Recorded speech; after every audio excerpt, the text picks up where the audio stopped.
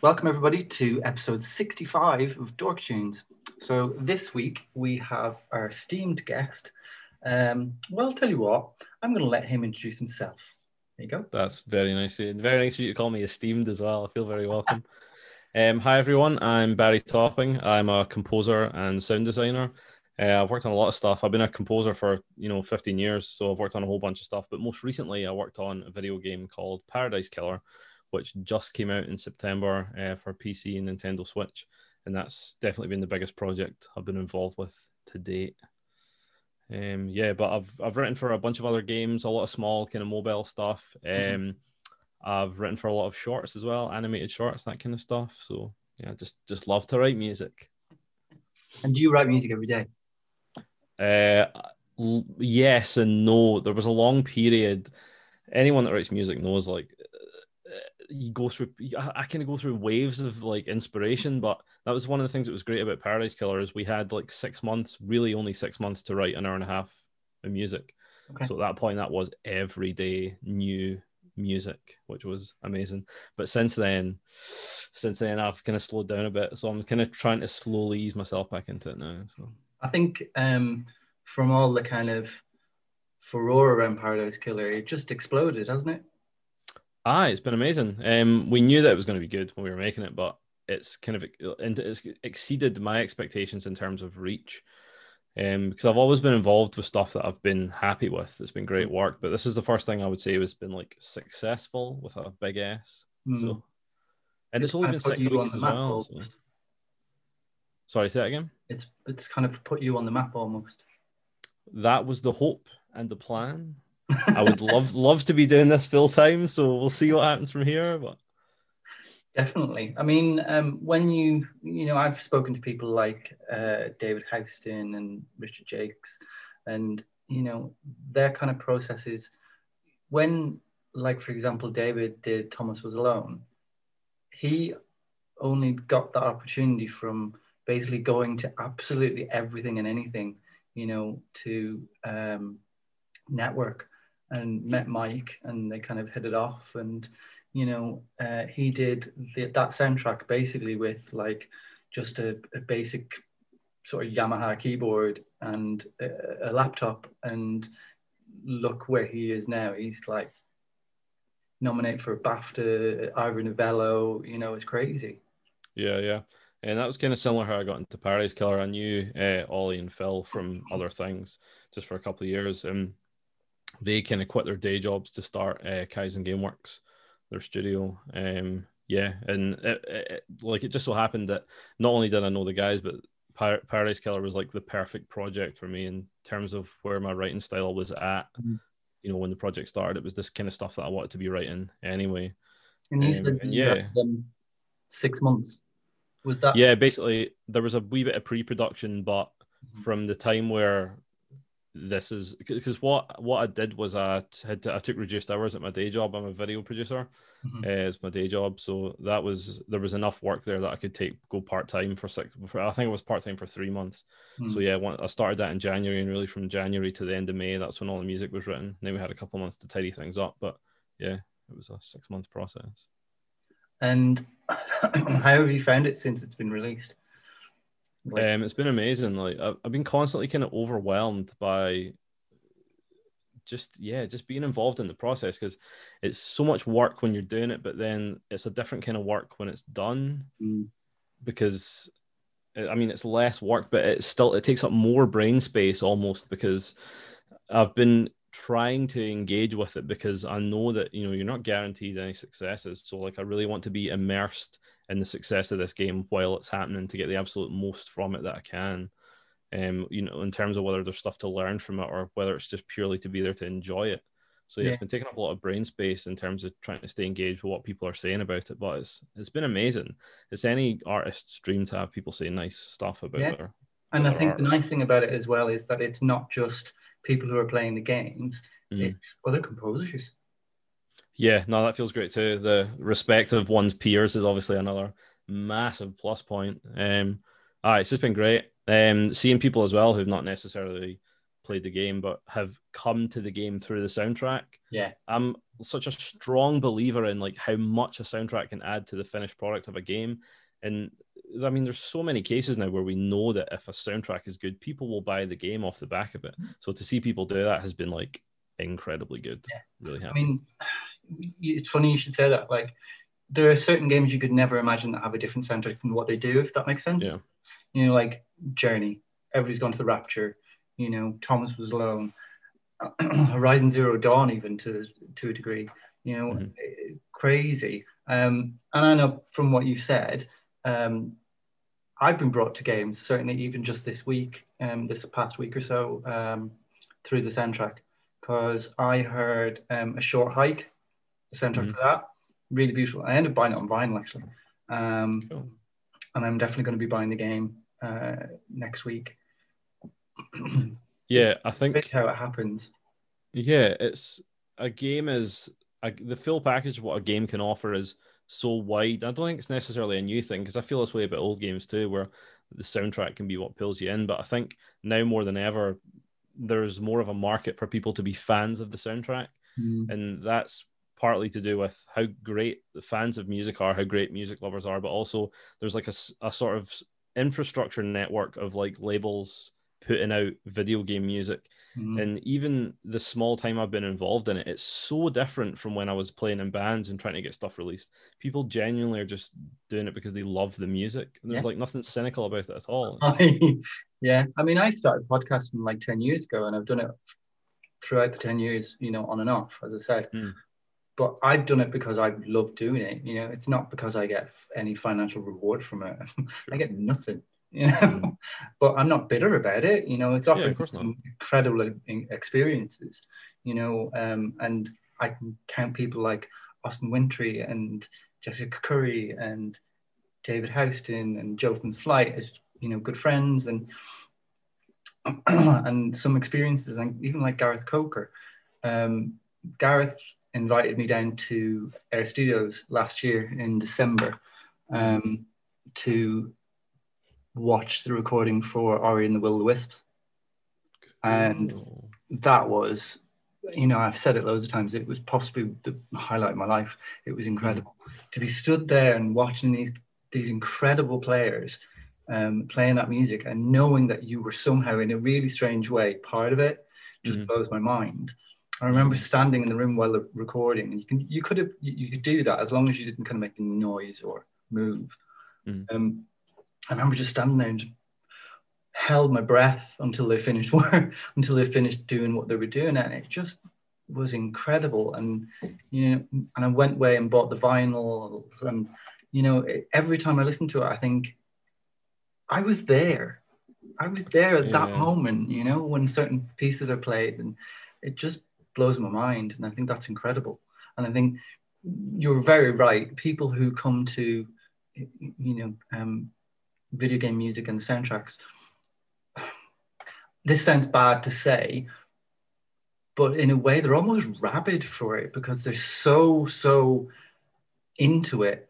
Like I'm part of a video game music vinyl collectors Facebook page, and they go mental for it. Like if something is announced, they know, and they're all over it, and they're like, you know, and if you don't buy it right then, you're not going to get it, basically. It's great. Part of that's to do with kind of what I was saying is about how much there is to a game to get invested in, because anyone that loves media, like you can love films, you love music, you love games, but there's so much about games. There's a story, there's music, there's a visual style. It has everything that a lot of other media does, only I feel like there's much more potential to be invested in it. And I feel that way about games too. It's like all the things that I've ever hyperfixated on are all video games pretty much. So, but also I think when you play something, you can get that kind of emotional connection because maybe you were in that position before. You know, maybe you've experienced what that character is experiencing, or you know, that is, you know, massive. I mean, have you played Florence? No, I've not actually. Kevin Penkin did the soundtrack. It's really good. It's really, really short. It's probably about an hour and a half tops. Mm. But the kind of subject matter about relationships, really. Yeah, I know what it's about. Yeah.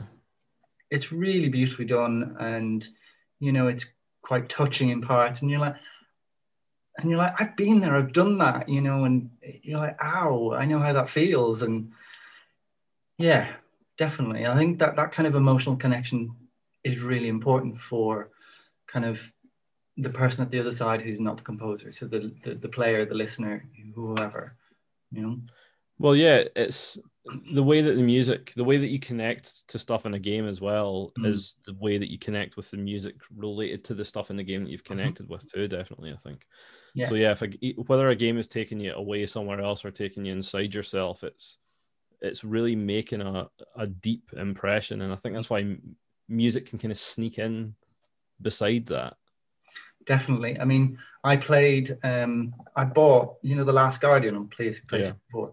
I bought that years ago and I started playing it and I got to a point and I got stuck basically and I got really frustrated. So I just put it on the shelf and forgot about it for ages, for probably a year or more. And I went back to it last year and pushed myself and got through that bit. And then when it was like, right, I'm going to finish this. And it's only the second ever game for me to sit and physically sob for about 10, 15 minutes at the end of it. It was one of the most beautiful things I've ever played. Yeah, it's really frustrating with the controls at times, but my God, that payoff at the end. I think that's part of it as well. The frustration is part of your relationship with Trico almost playing that game. So yeah, I think that definitely added to it for me, but yeah. It pulls your strings, that game, in a big way, like so. Yeah. The other game was Everybody's Gone to the Rapture. It's just really special. That's probably my favorite game of the generation. Oh, cool. And then just under that is Bloodborne. Aye. See, Bloodborne's emotional too, but just in a different way. So good. I had a bit of accident, if you want to call it that. My launch PlayStation 4 died during the summer, just completely. So I lost nearly 7 years of saves. Yeah, Bloodborne, all the DLC, everything. So I've had to start from scratch again. I've got a launch PS4 as well, but I had to stop playing it because it's so like I played Final Fantasy VII Remake. I had to play the entire thing with headphones on because my PlayStation is so loud to the point where I just don't play anymore. So loud. I had a friend fix mine. He took it apart and did whatever he needed to do. He said disgusting. It was so filthy. And then when I got it back, it was brilliant for about 2 weeks, and then just went. And then I gave it to him back again to see if he says, I'll fix it. And then he texted me and just said, no, I can't fix it. It's dead. So. God rest its soul, eh? No.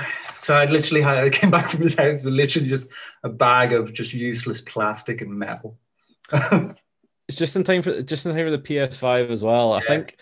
I think built-in redundancy is definitely a thing. We were just talking about getting a new TV, and a day later, my TV got that horrible pink rash of pixels across it. So they definitely know they have to. Well, we've just got our first 4K HDR TV, and it's all very fancy to me. Because the old TV, it didn't have any of the apps and stuff. Oh yeah. So it's like, wow, this is magic.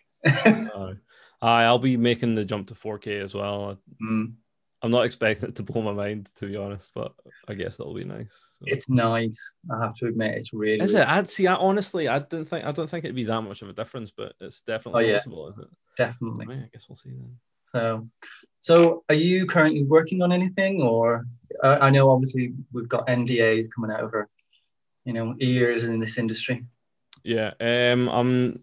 I constantly have projects on the go of varying sizes, a lot of different. Like I say, I'm getting back to writing music now, and I have 2 or 3 smaller things on the go. But I'm still kind of waiting for my next big project. I'm not really sure what that's going to be, but I just have to wait and see what happens, I guess. So, how was your writing process for Paradise Killer? Was it different from the processes that you've done before, or? It was in a way that. The main thing was how much freedom I had.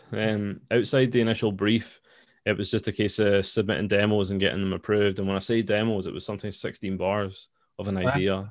And I think the guys essentially pushed back on nothing. So, yeah, I really just had the thing about Paradise Killer when I come to a starting point was because the music is a playlist system that essentially works in, you go around the island, you start with 4 music tracks, and then you go around the open world environment collecting more music tracks, and you can make your own playlist, and they play back sort of diegetically in the world. So I knew that I had to have a spectrum of stuff that was appropriate for the various settings within the game. And that was just really cut up into sort of styles and I guess dynamics. So we have like kind of city pop style stuff, and then we have a couple of kind of vaporwave style things, some kind of dancier things, and then like some kind of more ambient stuff. So it was really just going demo by demo, track by track, writing up as much of it as I could, and then going to the next track and being like, well, let's do something different for that.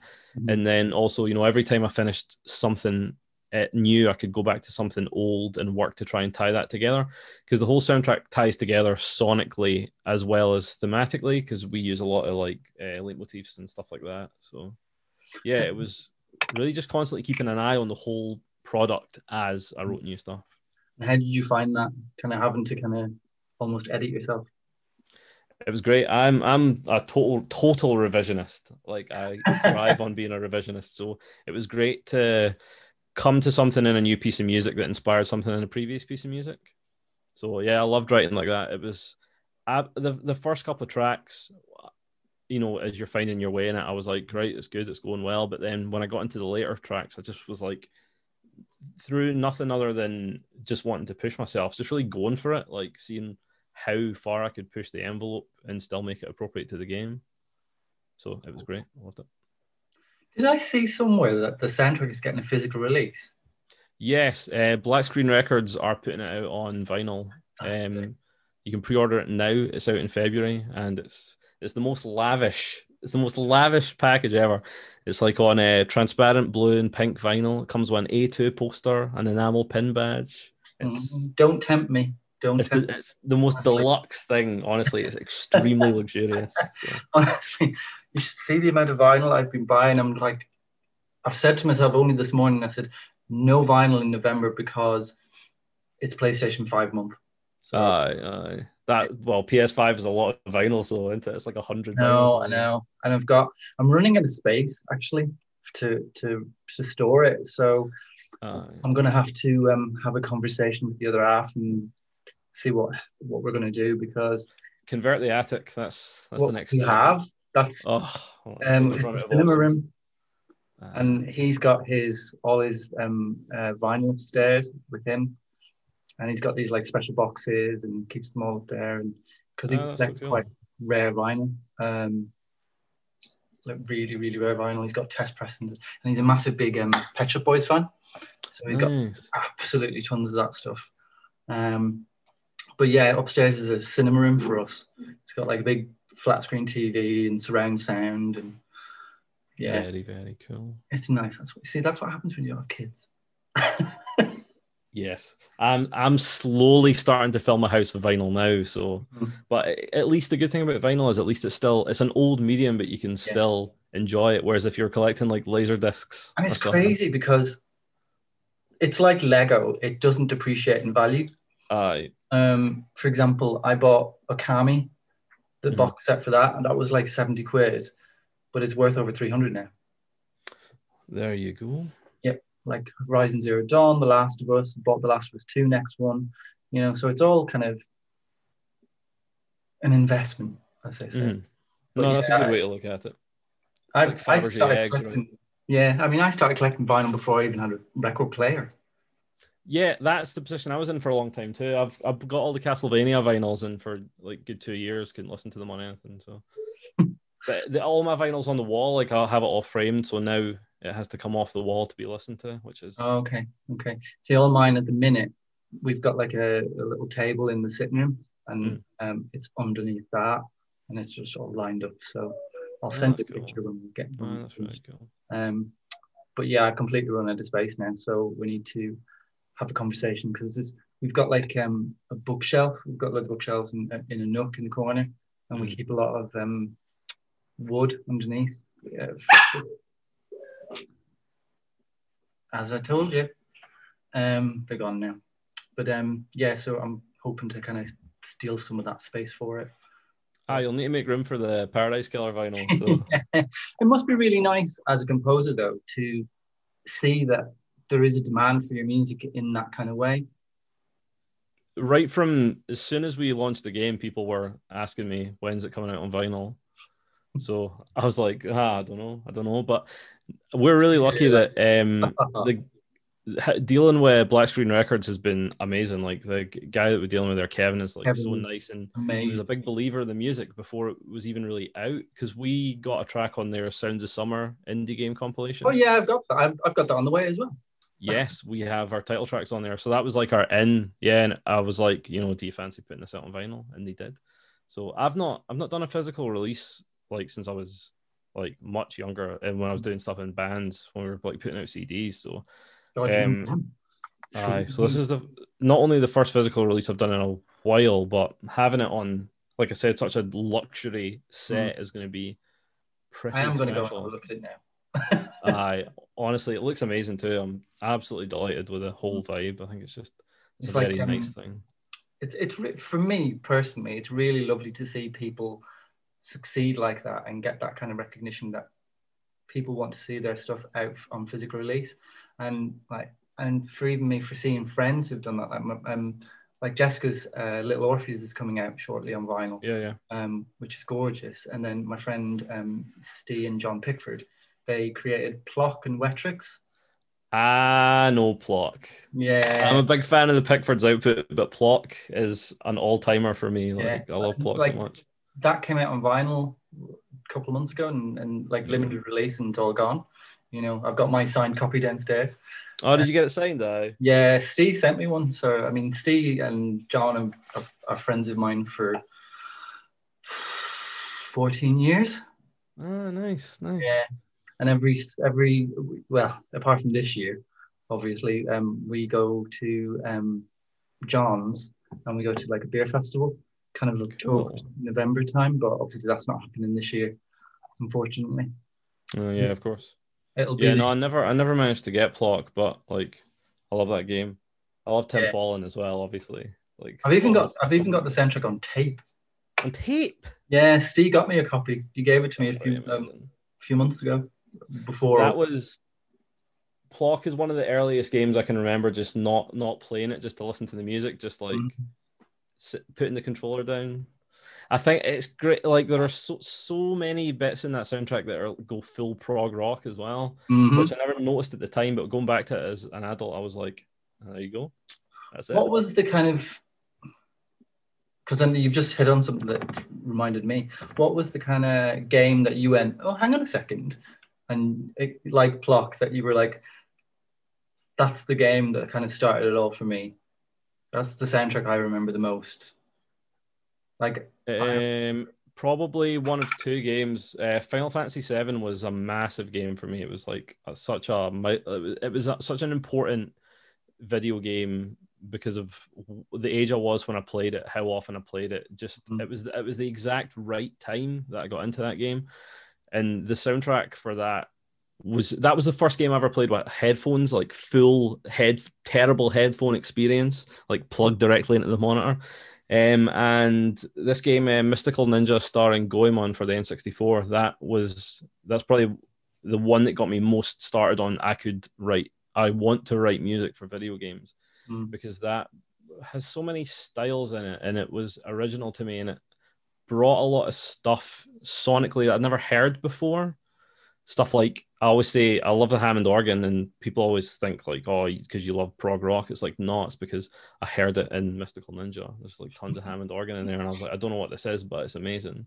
Yeah, so much stuff like that came from like kind of Japanese games with like fusion style soundtracks. I think for me it was a game on the Amstrad 464, Solomon's Key. No, Solomon's Key. Yeah, you dissolve blocks and you make blocks and you jump on them. Aye. Yeah. That was the one for me. That just blew my mind. I think I was about 6.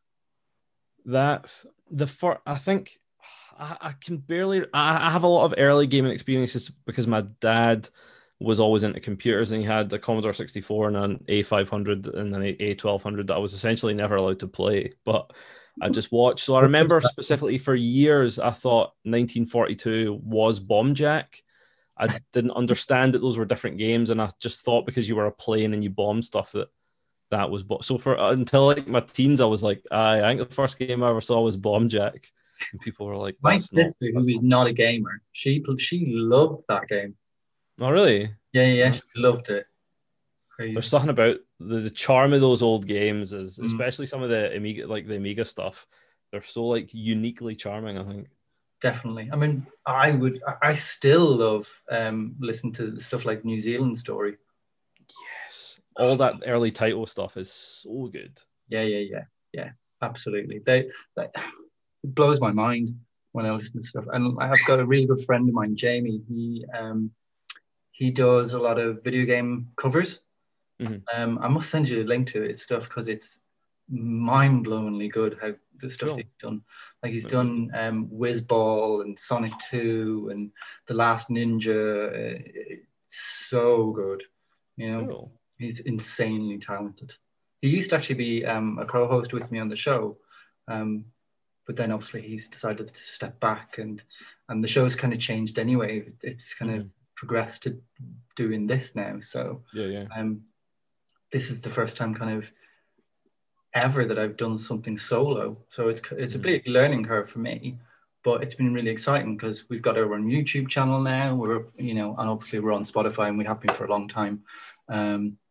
And excuse me, my own website and all that kind of stuff. So it's been really cool. It's great to have people that you can talk to about your work. Like for me as a composer, that's a lot of fun. That Yeah. people actually want to talk to me about my work. It's like, So would you like to talk about your work? Yes. yeah, I would love that. and I think one of the big things for me was last year I did EGX, both Res and the main show, um, Mhm. where I moderated a panel. So the first Okay. panel we had James Hannigan, Joris de Man, David Houston, and Richard Jack, um, all on the panel, and it was so busy they had to shut the doors and stop people coming in. And it That's was like cool. 4 deep Hopefully. at the back and 2 deep at the side, and people like I was up on the lectern and my phone was on and I was getting messages saying I can't come in, and I was like I can't answer them, I'm too busy, but it was really nice because I that was the main concern for me, that nobody was going to turn up, and we'd be like 5 people stood in a room going, well, this is crap, but it turned out to be mega busy. And then Mm-hmm. doing the main one with Joe from the Flight, David Gad. Aye, that's the good thing about those EGX panels. Mm-hmm. No, that's cool. Because I think with panels like that as well, you probably always are uncertain about what they're going to be like. But Mm-hmm. like again, like we were saying about kind of people that are interested in this stuff, like people are really interested in it. Yeah, and Which is it's been brilliant, and I definitely want to do more mm, because there is nothing better than that feeling than standing on stage and doing your thing and knowing that you can do it. yeah. Um, and it's also slightly terrifying because you're being seen by your peers, Mm, other podcasters, other composers. It's strange when I stand on stage and I look down to the audience, A, seeing people that I know, like friends, and B, mm. seeing other composers that I know. And it's like, I didn't know you were going to be there. And then I just sat in the audience watching. It's like, that kind of blows my mind. Yeah. No, that's cool though. Like it's good. It seems to be a good time for it. Good time Yeah. to be like involved in music, especially as it's related to games. So obviously it's nearly November. So will you be dipping in on the PlayStation 5? Honestly, the place I would not. You could not pay me to put something that massive in my living room, and I Oh, cannot. I cannot cop dreading a it. next gen It's like console. this big. I just can't. I can't justify having something that massive in my living room that just plays video games. Because The reason that I fell out of love with my PS4 is the noise issue. It's unplayable, right? And I've got an Xbox that I really like, but even getting an Xbox Series X, it's like it's big. It won't fit in my current TV unit. They're massive. I think the PlayStation 5 looks great, but it's huge. And then Absolutely the huge. Series X, Jesus, just a big black box. I think upright it looks all right, but on its side it looks so egregiously Yeah, horrible on its side, and that's pretty much the only way I could have it is yeah, on its because side. So it's super massive. yeah, But so I don't know. I'm pretty happy to. I play my Switch mostly because for years before the Switch came out, because I was just always wanted to. I was like, imagine you could play the big telly games anywhere, mhm. and then when Switch came out, it's like that's it. I can play the big telly games anywhere. So yeah, I do tons of like short, sharp bursts of playing games now. So yeah, I think next gen I'm probably going to wait a while to get back into like the sofa gaming experience. But yeah, I've not really decided what I'm going to go for because the Oh, tough thing is PlayStation will always have the exclusives. yeah, totally, But totally. like Game Pass represents value, Yeah. and we love value. It can't be value. Game So Pass is obscene in value terms. it's crazy. It really Yeah. is. I mean, So I you're don't know. talking I about, will eventually. I'll probably get something, but I need to wait until they're significantly smaller in size. I think. yeah, I'm the same. I'm definitely going to go in the Xbox, but it's just too big. I've got the space. And I'd be Yeah, worried about getting the S because it's not enough memory. I know. And those like peripheral, like tertiary memory cards are super expensive Yeah, as like well. they're So almost the same price as the bloody console. I know, but since they do that all access thing with Klarna, where you pay Yes, for it monthly, it's hard to resist paying, I know. 26, 27 pound a month for a next gen console and a bunch of Yeah, free games. exactly. I don't know. And Game Pass, you don't even have to buy anything. I know that's a good thing is that they put so much weight behind Game Pass now that you don't have to find stuff to play. Mm. It's there. PlayStation Now, Uh, never I never tried it, but I just knew it wasn't gonna. no, definitely not. So, but I'm definitely going to be. I'll be there on launch day for PlayStation 5. We've got money squirreled away, and I'm just waiting for the Amazon to email me and say it's on its way. How do you feel about £70 video games though? That not so great. Um, I mean, I'll pay. It's very rare I'll buy something on launch, um, Yeah. in a game, but when I do, it has to be fairly special. And as you mentioned earlier, Klarna is a great thing because I bought like The Last of Us 2 on that, and it was 16 quid for over a few months, That's and that pretty I don't good. mind doing, because I think putting 70 quid down straight for a game, like say for tomorrow, I would balk at that. Yeah, PlayStation stuff doesn't hold its value either. I mean, Mm, Nintendo stuff is always expensive, which is anti-consumer in a way, but mm, also good mm. because you can sell it for the price you bought it pretty much. Yeah, But PlayStation stuff is really bad for that. You buy it for 50 quid and then 2 months later it's 19.99. And or even because I cheaper. do that a lot, I buy games and then I complete them and then I sell them because Mhm. I'm not sentimental about holding on to a lot of I stuff. used to, and I've kind of started keeping hold of them because I've done that before and then gone, oh, I really want to replay that, and you go, oh, well, I can't because I've sold it. And it's like not ones that Uh, are easily able to get because you're going to aye. pay a premium for them because they're rare as hen's teeth, like Alice Madness Returns, Portal 2, things like that. Duh. Is But Portal 2 rare, is it? ish. That's So interesting. I think I've got my copy in the other room. So, but yeah, Yeah. So I don't know. I don't know how. Yeah, it's interesting to see how next gen games are changing, especially because I know that the argument behind it is, well, games are more expensive to make now, so they yeah, have to yeah, cost more totally. money, and people have to be like, oh, look at the Argos catalog from 1993. It's like games cost £60 back then. It's like, Yeah, aye, but they were too expensive yeah. then as well. So I don't know. It's hard. I can see both sides of it, but Mm, as in a purely consumer brain, mm. selfish consumer brain, see a 70 quid video game and I'm like, oh, I don't know. Yeah, yeah, I hear you. So So, yeah. um, what do you think is going to come next for you? Um, I really You I taking don't know time off? what, but in terms of hopes, Mm. there's just so much stuff I would love to work on. There are so many types of games I would love to work on, and so many because I feel like, I mean, I'm sure any composer feels like this. I feel like I could do anything.